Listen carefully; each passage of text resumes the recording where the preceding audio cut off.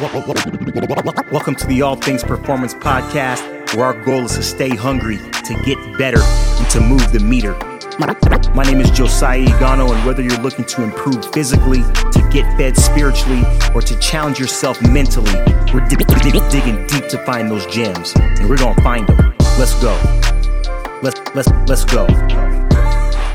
Today's conversation is going to be with Renee Bhatti-Klug, and she is an innovative educational leader and researcher committed to many things. She's very dynamic, but more specifically, cultural intelligence, which we're going to learn more about today, building people-centered curricula and fostering inclusive environments. She does a great job of doing that.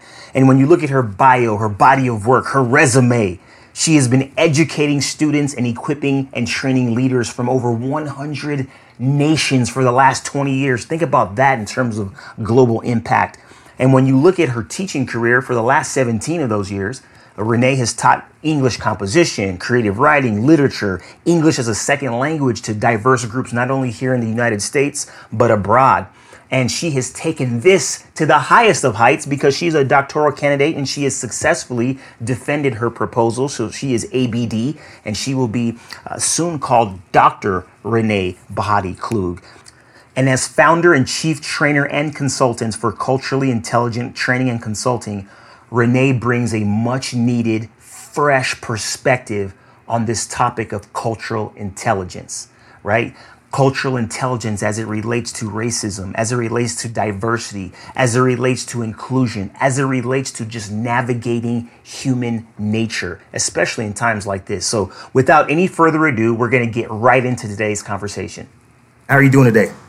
I'm doing well. It's been a good day, full of a lot of instruction and design and conversations. So I'm happy to be here with you. That's awesome. Well, we're glad to have you. For those of you who do not know, Renee Bhatti-Klug is the founder and chief trainer and consultant of Culturally Intelligent Training and Consulting Services. And we're going to learn more about that today. And just to jump right into it, right, because this is an area that there's a large gap in the marketplace. There's a large gap in the globe, in our country, within organizations, churches, teams, units, you name it.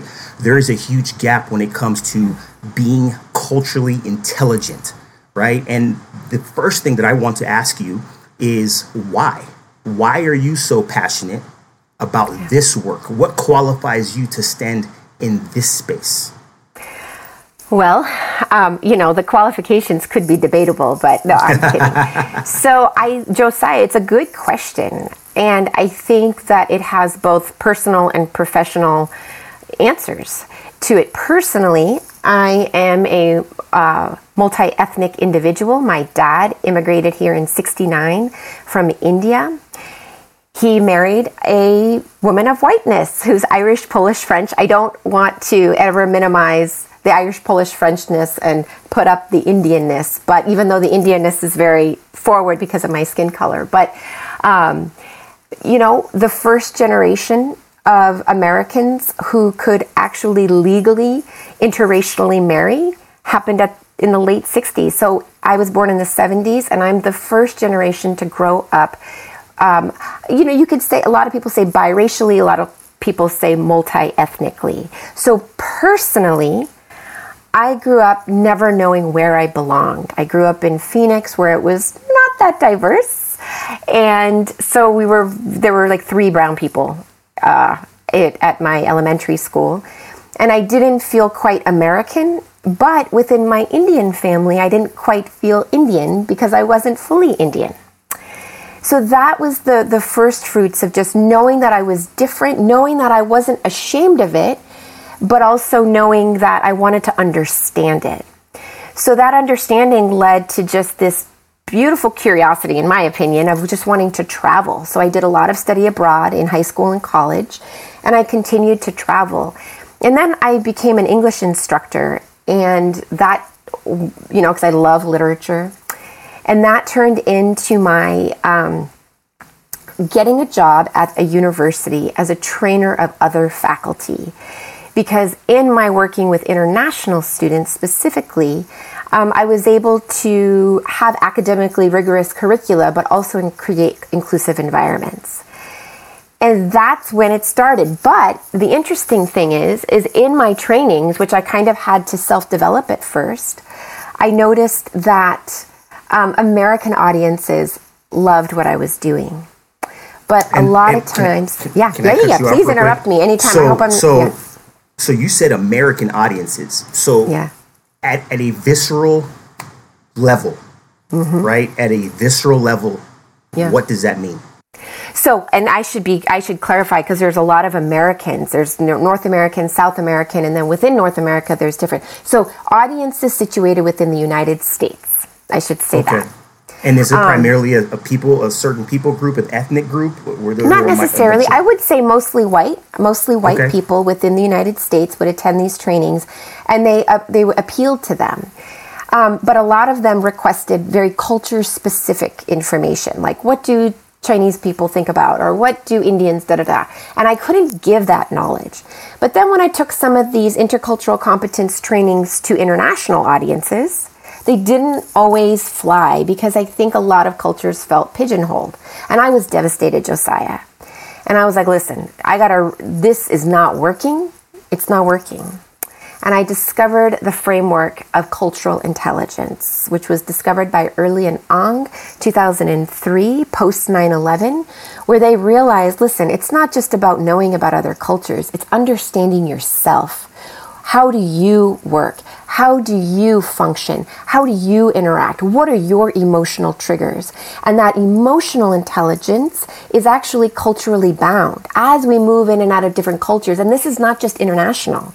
This is also with different populations, different generations, LGBTQIA plus community, different genders, gender identities, family situations, socioeconomics.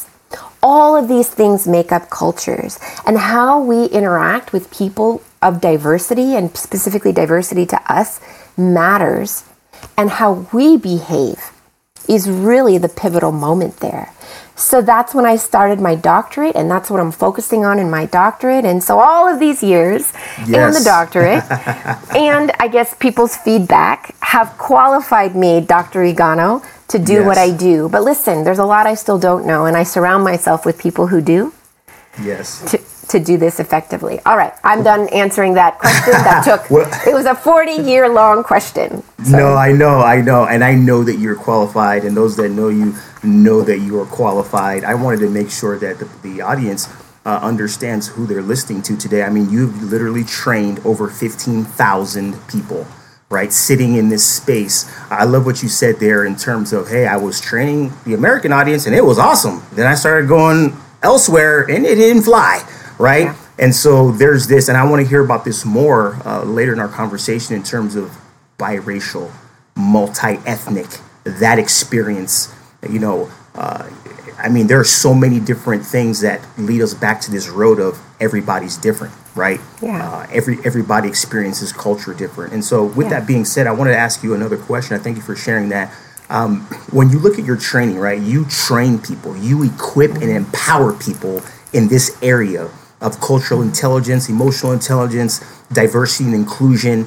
You've, I don't know, the number's probably bigger now, but last time I checked, I mean, you had trained over 15,000 different people, right? That's a lot of people. That's a great sample size. My question to you is, what pattern have you seen, right, in the trainings of all of these individuals, whether good or bad? Can you name some patterns that you've seen? Like, man, I always run into this, or people never seem to fully grasp this part. What are some patterns that you've seen? Oof, that's a big question. So I think I need to be audience specific here.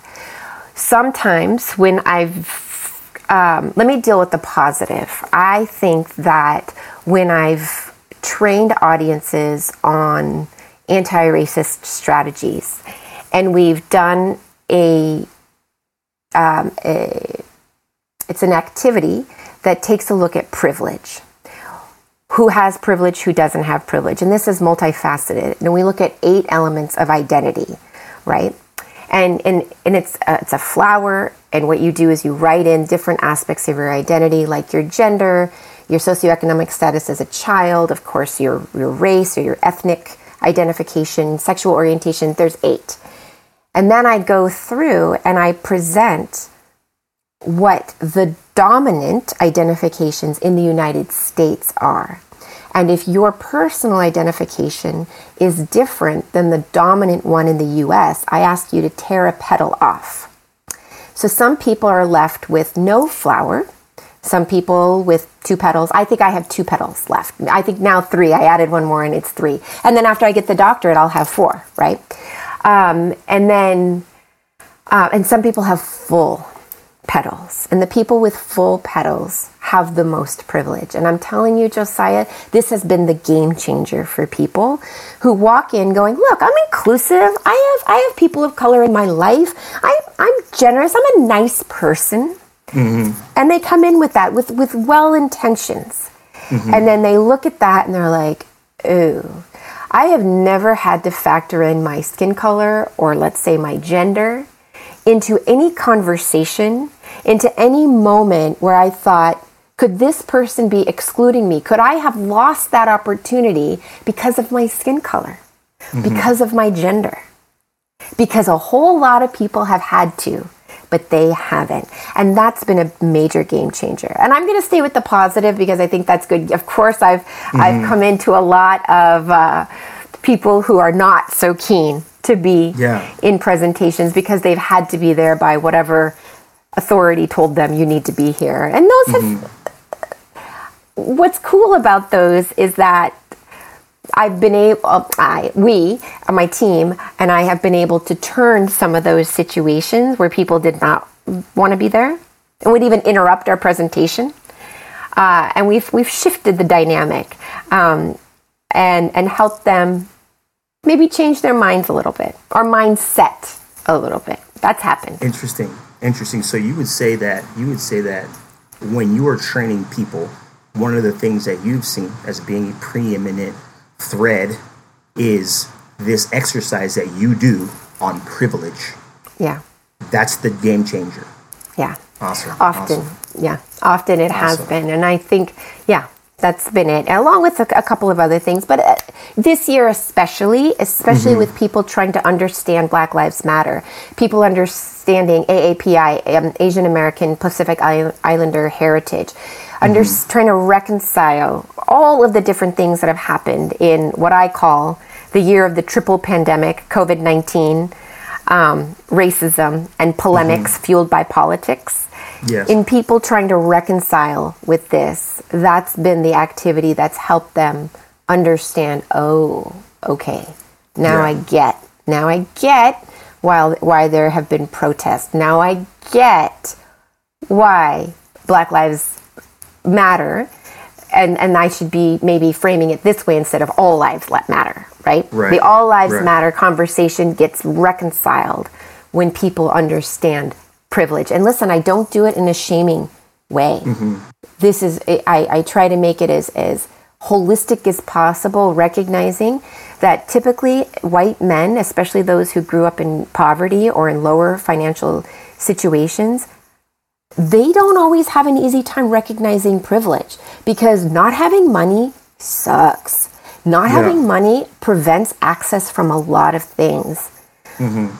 So I try to negotiate that in there and saying, listen, I get that. You've had to pull yourself up. I get that. But you are likely not going to face any sort of incrimination by virtue of your skin color or your gender. And that matters. Yeah, that's powerful. And I want to come back to that, here in a little bit, because I think that understanding these definitions and understanding these concepts help us to see the macro level. And I think when you start talking about something such as racism or diversity, these concepts that we're talking about, I think all of us need to understand both macro and micro, right? Yes. We need to understand how everyone's being affected culturally, globally, and we need to understand individuals, and I know that you do a lot of work on empathy and compassion, and so I want to make sure that we remember this part of the conversation. Now, when you start talking about diversity, right, as a construct, a lot of times, many times, oftentimes, people throw out words, so much so that these words become watered down, they become diluted, right? One of these words is diversity. And I think that, at its basal level, I think that we need to start to define these words and define some of these things so that we all start speaking the same language, so to speak. And so I want you to talk about diversity, right, as a construct, as an experience. And I want you to talk about the biggest misconception that happens when people start using this word. So if you don't mind, I give you the floor. Yeah. Well, listen, diversity is a fact. It's a fact. And so often people see diversity as a threat. And so when you look at diversity, and again, to reiterate what I already said, because I think it's important, it's not just people's skin color. It is also gender identity. It is generation. I, being born in the 70s, am going to approach the workplace very differently than somebody born in 2000 or somebody born in 1950. We're different that way. We bring different lenses. My growing up cross-culturally is another lens, right? We have all of these different things that are just facts. So then when you come into your second question, how do people sometimes receive it, if I understood it correctly? A lot of times people... the misconception. The misconception is that diversity is a threat. That somehow if... Now listen, I'm going to use contentious language here, but I'm paraphrasing what I hear often. If we, as in maybe people of whiteness, let them in, so immigrants, black and brown individuals, any of this type, right? If we let them in, we will no longer have jobs, right? It's this sudden threat level kind of thing that instead of saying and recognizing what the research says, according to Harvard Business Review, 2018, I believe, that diverse teams in professional settings, although they take longer to get off the ground, diverse teams increase innovation by over 40%, 40. So that's huge. So a lot of times people look at diversity from a deficit perspective when truly there's asset, there's incentive for doing this. Because, and I'll give you an example, Josiah. In my company, the person who I work most closely with is a Middle Eastern female, about 7 years apart in age, but, pretty much the same. After 40, we're all the same. We're all the same age, right? You'll be 40 until you're 50. And I'm kidding. But we think a lot alike. She also has an English professor background, and it has been the most symbiotic, harmonious relationship I've ever had working with another individual. It has just been bliss. But I know something about something.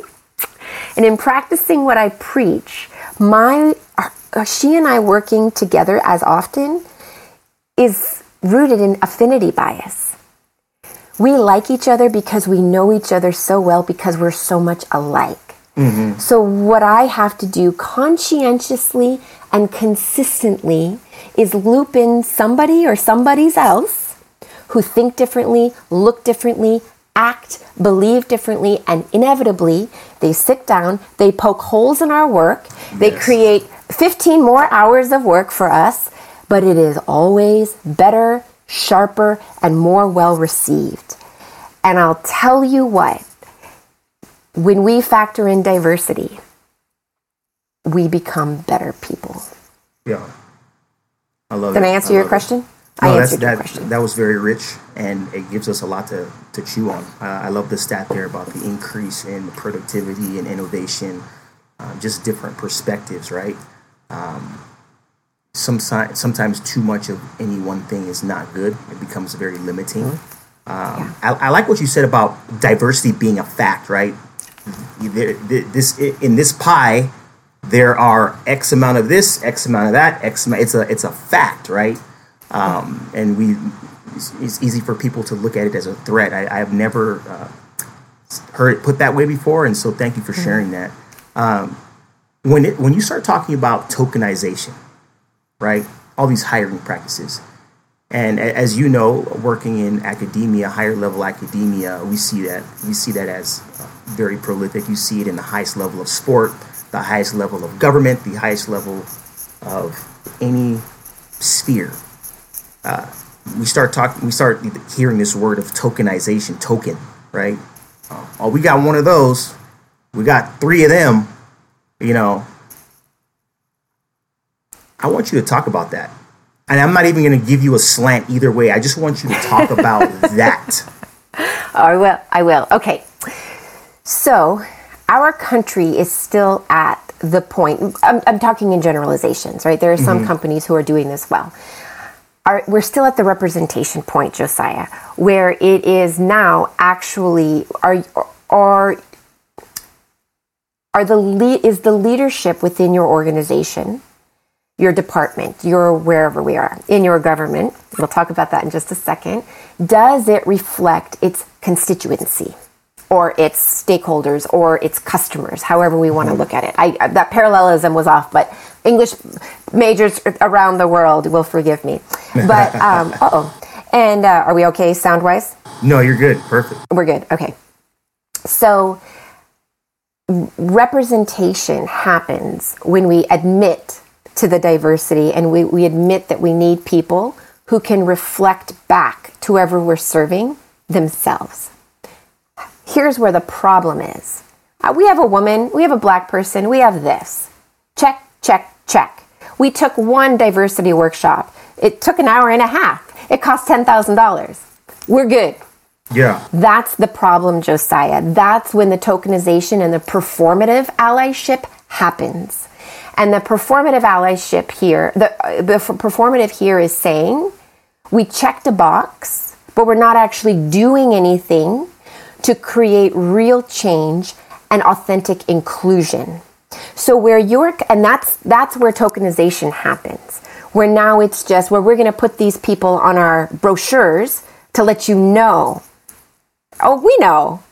But that's it. Now, where we come in, where a DEI, diversity, equity, inclusion firm comes in to take it beyond tokenization or performative, is to say, okay, do the people of color, do the people of margin, do the diverse people, looking at all of those cultures I talked about, do they actually feel like they can bring those aspects of their diversity to work? Or do they feel like they have to hide them? You'd be surprised at how many of us have to hide aspects of our identity in order to fit in with whatever's dominant. Yes. So companies now, they stop at hiring when they need to move beyond hiring to retainment, to professional development, to ongoing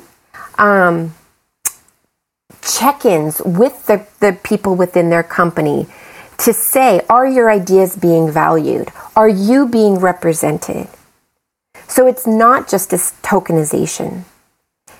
And then moving forward to teaching teams how to be more inclusive, teaching managers how to, because it takes work to take in the feedback of multifaceted individuals and incorporate those into projects. It takes a lot to put knowledge into action.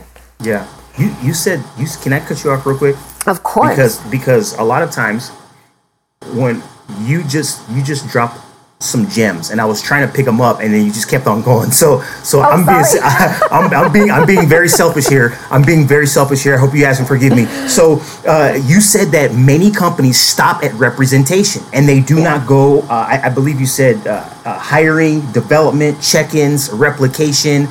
Can you just give us those, can you drop those gems one more time? Because it was almost like you took us on this journey where it's like, no, when it comes to token doesn't matter. Tokenization does not matter in the long run. In the long run, working back from the biggest thing that you just told us most recently, which was the replication and the work that goes in and working backwards into the check-ins. Hey, how are you doing? How are you being professionally developed? I would love for you to repeat that even in bullet point format. Yes. Okay. So keeping in mind that representation is that first step. Do we have people on board who look like us? Inclusion then is the work. That's the action.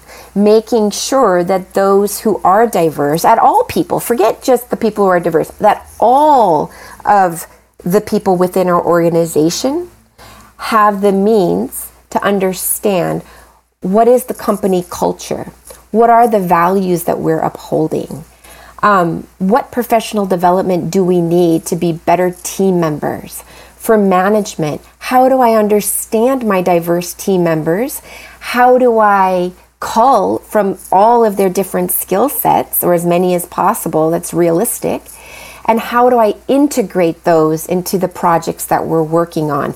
So the content is actually reflective of the representation, right? It's one thing to have people on board who check a box, and it's another to integrate their ideas, their perspectives, all of the assets that they bring into those deliverables. Companies, well, first of all, in the United States, we're still working on representation. Keeping in mind, 100 years after women received the right to vote in the United States, we got our 100 years it took to get a woman in the White House at the highest levels. Turns out she was also a brown and black woman, which I very much appreciate. But Josiah, it took 100 years just to get to representation.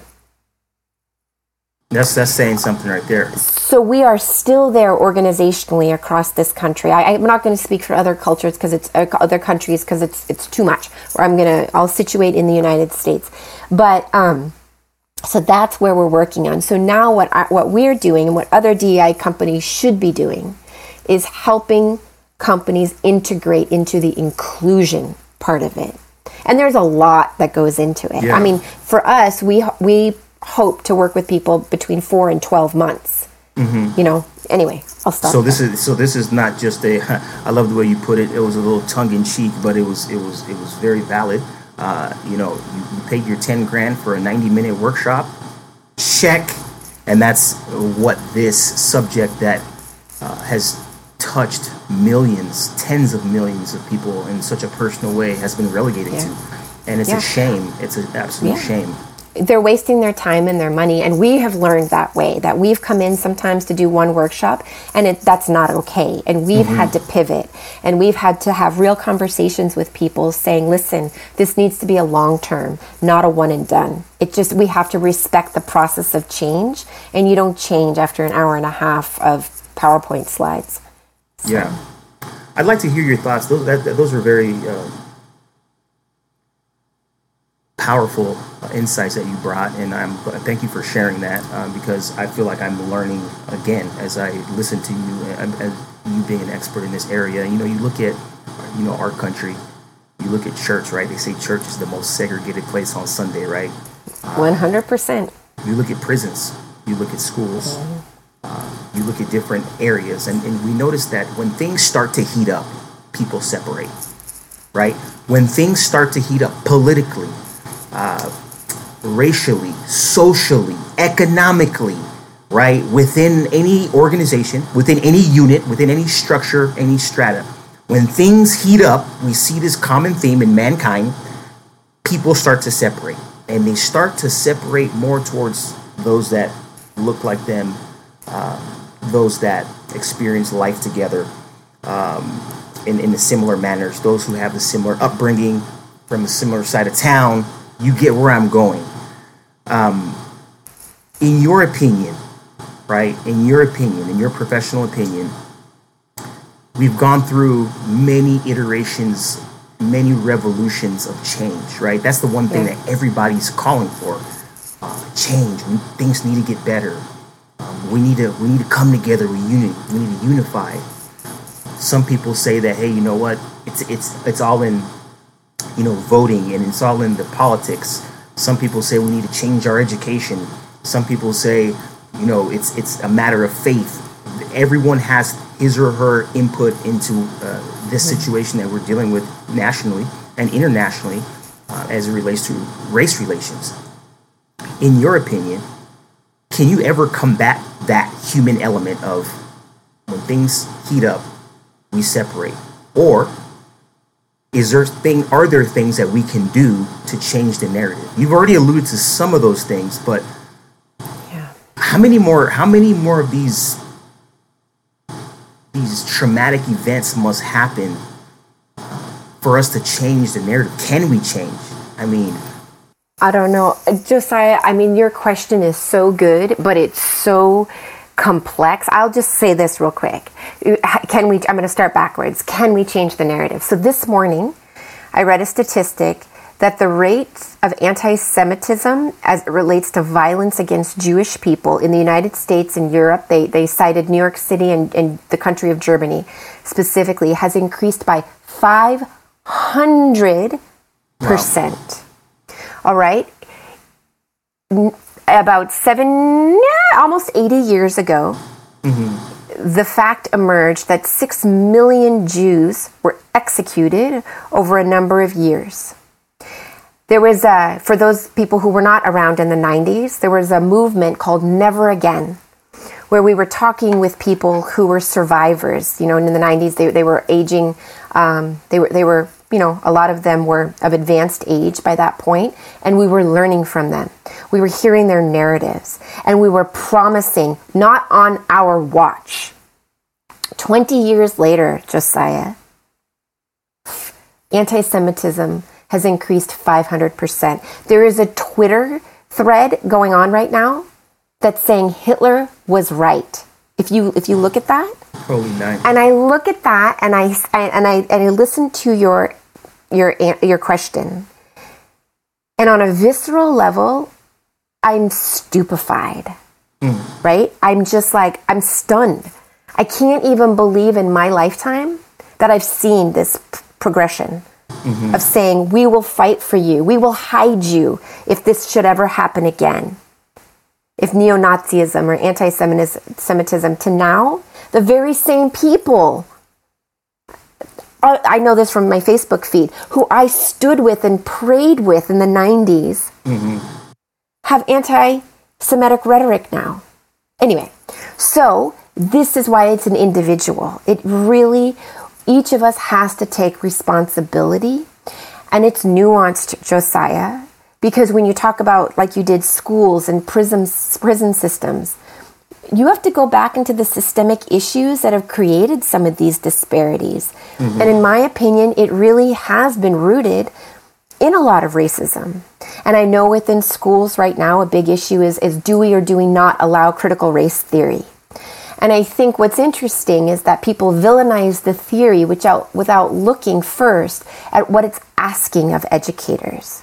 And I think at the heart of critical race theory, whether you're at the educational, at the penal system, at the governmental system, at the organizational system, if you look at what critical race theory is asking, it's saying when we have a group of people and we're asking them all to go toward the same goal, have all of them been given fair access to get to that goal? And if not, why not? And if not, how do we get them not to the goal, but how do we give them access so that they can get to that goal? Somehow, going back, that's seen as a threat. If I give to others what I already have, I will no longer have. But that's not the issue. The issue is if I give to others what I already have, then we both have. That, in my estimation of what this theory, I'm talking about the bare bones without getting into all of the stuff. And this is not necessarily social. We're not talking about socialism, or we're talking about critical race theory at its basal roots. Like, this is what it means. This is the definition. Just to be clear. Just to be clear. And this is what it's asking of us. Yeah. So wherever our responsibility is, how can we create a sense of fairness? This is equity. Equity is not treating everybody the same. It's giving everybody the same access.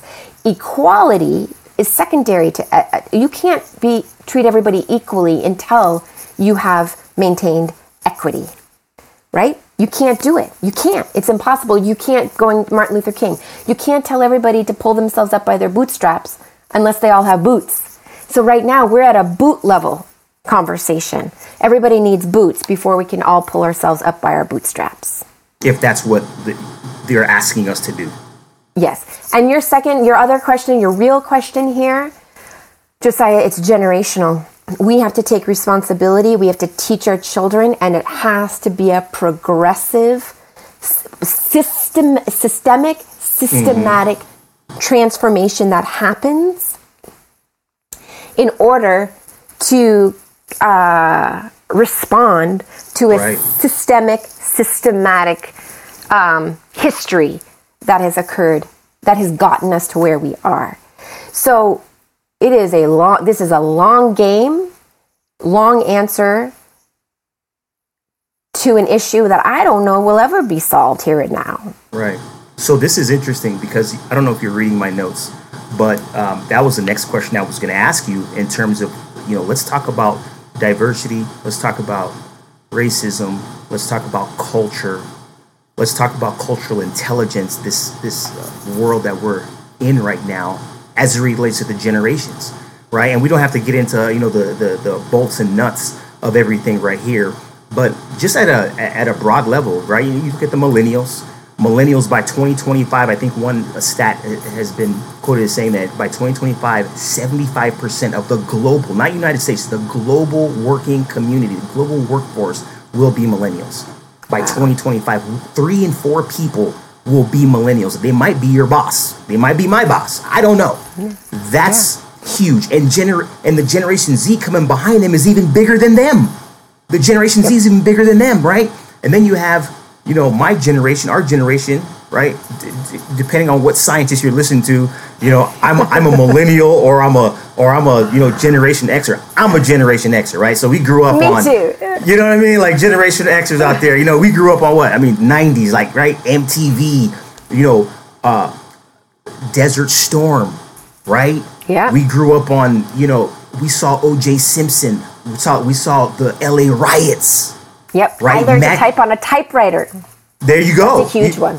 Typewriter. You know what I'm saying? Like, that's our generation. Then you have your baby boomers, right, who are navigating this thing completely differently, right? They grew up watching JFK and what happened to him, the tragic events that happened, during the civil rights era, Martin Luther King Jr., right? Woodstock, right? And we have all of these, and then you have your millennials who are, YouTube generation, social media, first black president, right? Yeah. We're all navigating this thing called culture, this thing called racism, this thing called diversity and inclusion. We're all navigating this very differently. And so my question to you is, you probably already answered it, but I would love to hear your thoughts in the interplay between the generations. Who gets it? Who doesn't get it? Where is it going? Right?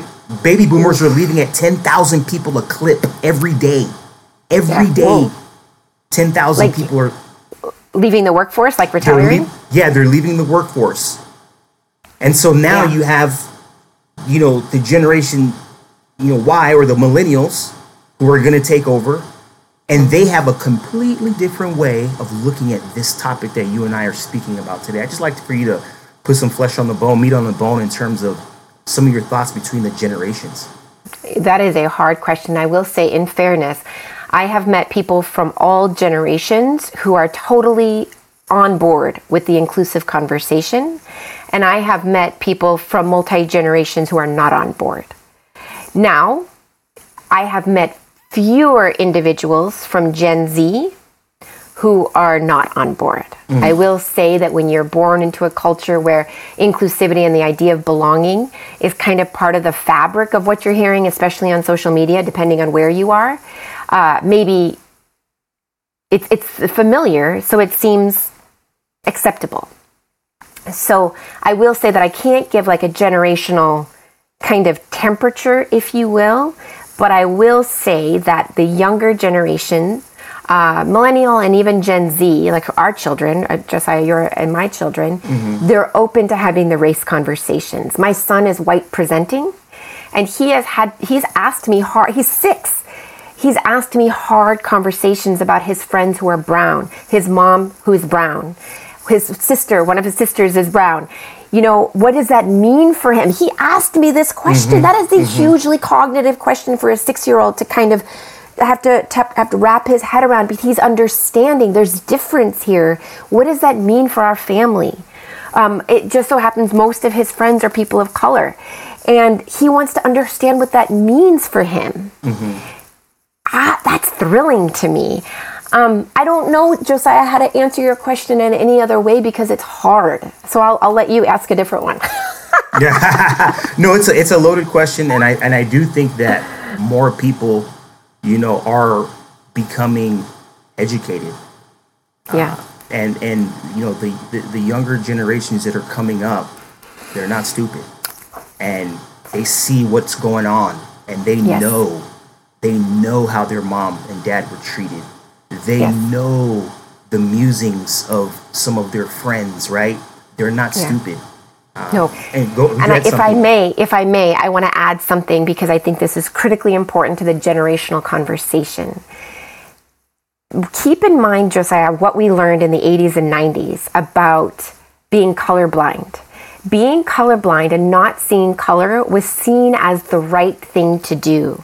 So there's an entire generation of parents who are likely boomers, maybe greatest generation, and then Gen Xers and maybe even some millennials who've actually have a hard time pointing out, oh yeah, my friend is black, or my friend is Indian, or my friend is Hispanic, whatever. They have a hard time with that because they've been taught, don't talk about these things. Right. So there's this silence that has stifled us, if you will.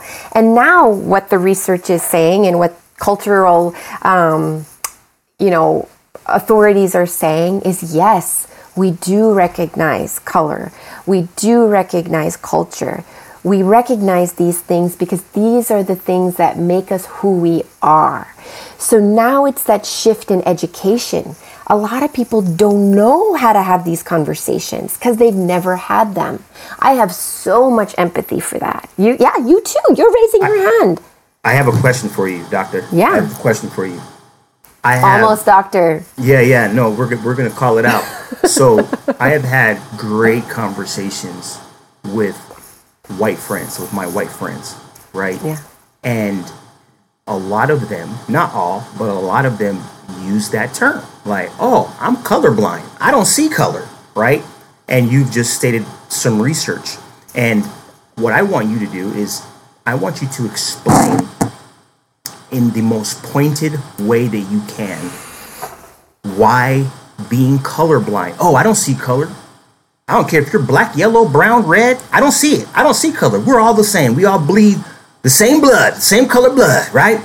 I want you to explain why that term and that phrase is so insidious, especially to people of color and black people. Because if you say you're colorblind, unless you're literally colorblind and can't see green and blue, you're lying. You are lying. It's not true. You can see color. Josiah, I can see your skin tone. Mm-hmm. I can see my skin tone, right? And we see it. And I think it's important. Now, listen, if I judge you because of it, that's a completely different story. That's a different thing, yeah. Yep. But seeing it is okay. And listen, even let's go on the cosmetic level. I have never been able to match my skin tone because remember, I'm multi-ethnic, to a correct foundation. It's always been too orange or too light or too this, and it has been frustrating. Rihanna, in the last 5 years, has been a forerunner. Of course, she's also a woman of color who recognizes this, who's come out with this amazing line of all sorts of shades, recognizing women of color, women of multi-ethnicities. And guess what, Josiah? I got a color. It took me until I was 40 years old to finally get a shade that matched, right? Even looking at hair texture. It took me until I was 35 or 40 to finally have products that were available to work with my curly hair. And what I mean by that is when you're not recognizing that the difference exists, you can't attend to it. These people are going to be left out. They're not going to be served. They're not going to be seen. Your colorblindness erases people. Right. That's powerful. Anyway, and so that's look, powerful. I'm happy about all the makeup that's coming out because Lego. So I'm going to do something that you're not expecting, but I'm going to give you 3 words, and I'm going to allow you to respond with the one word that comes to your mind when I tell you these 3 words. Okay? And then I'll let you explain. So I'm going to give you 3 words. And when I give them to you, I want you to respond with the one word that comes to your mind. And then I'll have you explain that. Fair? Yes. All right. 3 words. Racism, diversity, comfort. What comes to your mind when you hear these 3 things in succession together? Oof. Oh, together. One word for all 3? Yeah, when you see these words together, if we have our proverbial Venn diagram and we see these 3 words, right? What comes to your mind when you see racism, diversity, and comfort? United States. Oof. Please explain. Right now, we have a fact of diversity that has created a culture that largely has been based in racism, in systemic racism. I'm not saying that everybody is a racist. I'm saying that a lot of our formation is rooted in racist concepts. And listen, go look at the prison pipeline, go look at redlining, all of these words, go Google them on up, all right? Or hire us and we'll help you figure it out, all right? It's rooted in that. And yet there are so many people who are comfortable where they are or are afraid of moving into discomfort. But acknowledging diversity and dealing with racism is uncomfortable. Yes. And right now, that's where the United States is. That's powerful. I mean, I wasn't even thinking about that. When I saw those 3 words, I'm like, man, it's almost impossible for them to exist without doing something. Mm-hmm. Right? Yeah. Like it's impossible for them to exist without doing something about one of those things. Yeah. And Josiah, if I might successfully. No, go ahead. I was just going to say I want to say one thing. In case people ask me, or people may like, well, where is this woman when it comes to the United States? I'm actually a proud American. I find that my being born in the generation that I was born, in the country that I was born, with the gender that I have privilege that very few women in all of history, in all of the other nations, likely have not had. I don't know, but just, high level factually, I do know. And I'm thankful to be an American, but because I am an American, I have a civil duty to question some of the constructs and some of the issues in my country and to say we can do better. Our forefathers said, they put forth a radical idea that was based on questioning and pushing back and saying this may or may not work, but let's give it a shot. Mm-hmm. With the knowledge that this is going to be happening again and again, I'm taking up that mantle and I'm saying I'm going to question in the same way they did because I am an American through and through.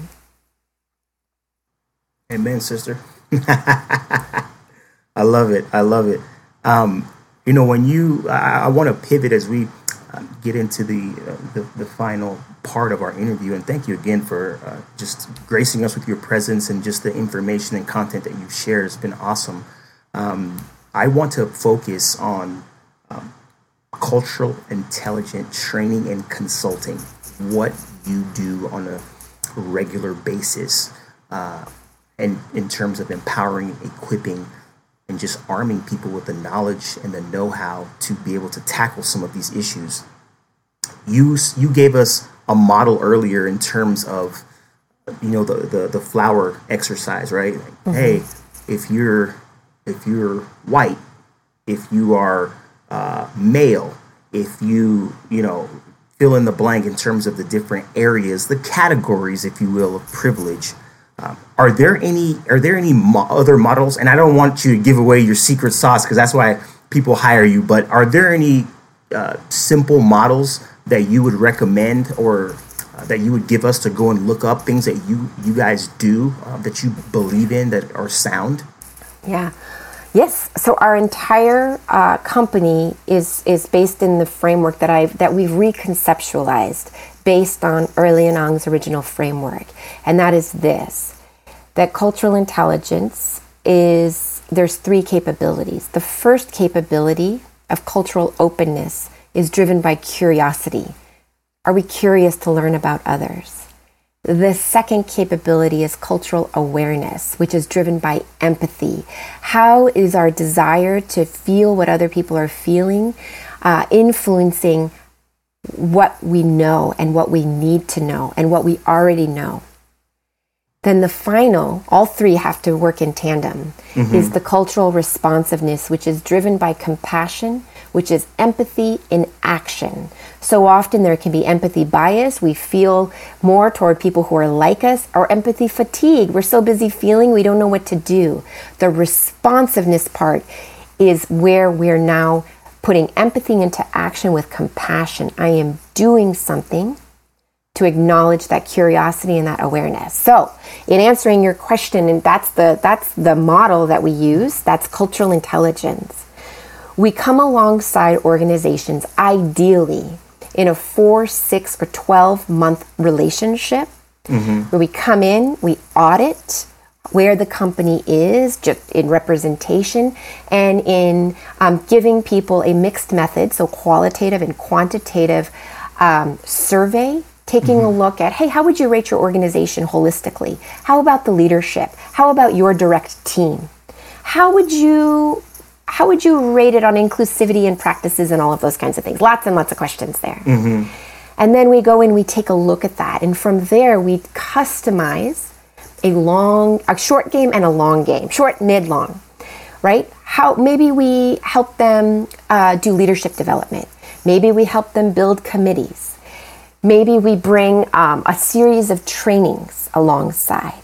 It's a multifaceted approach of consultation and training and organizational. We're taking a look at what the organization is doing. We're taking a look at their language on their website. We're helping them develop a diversity statement. We're helping them, we're looking at their phrasing in their recruitment language, because that can be racist and that can exclude people unintentionally.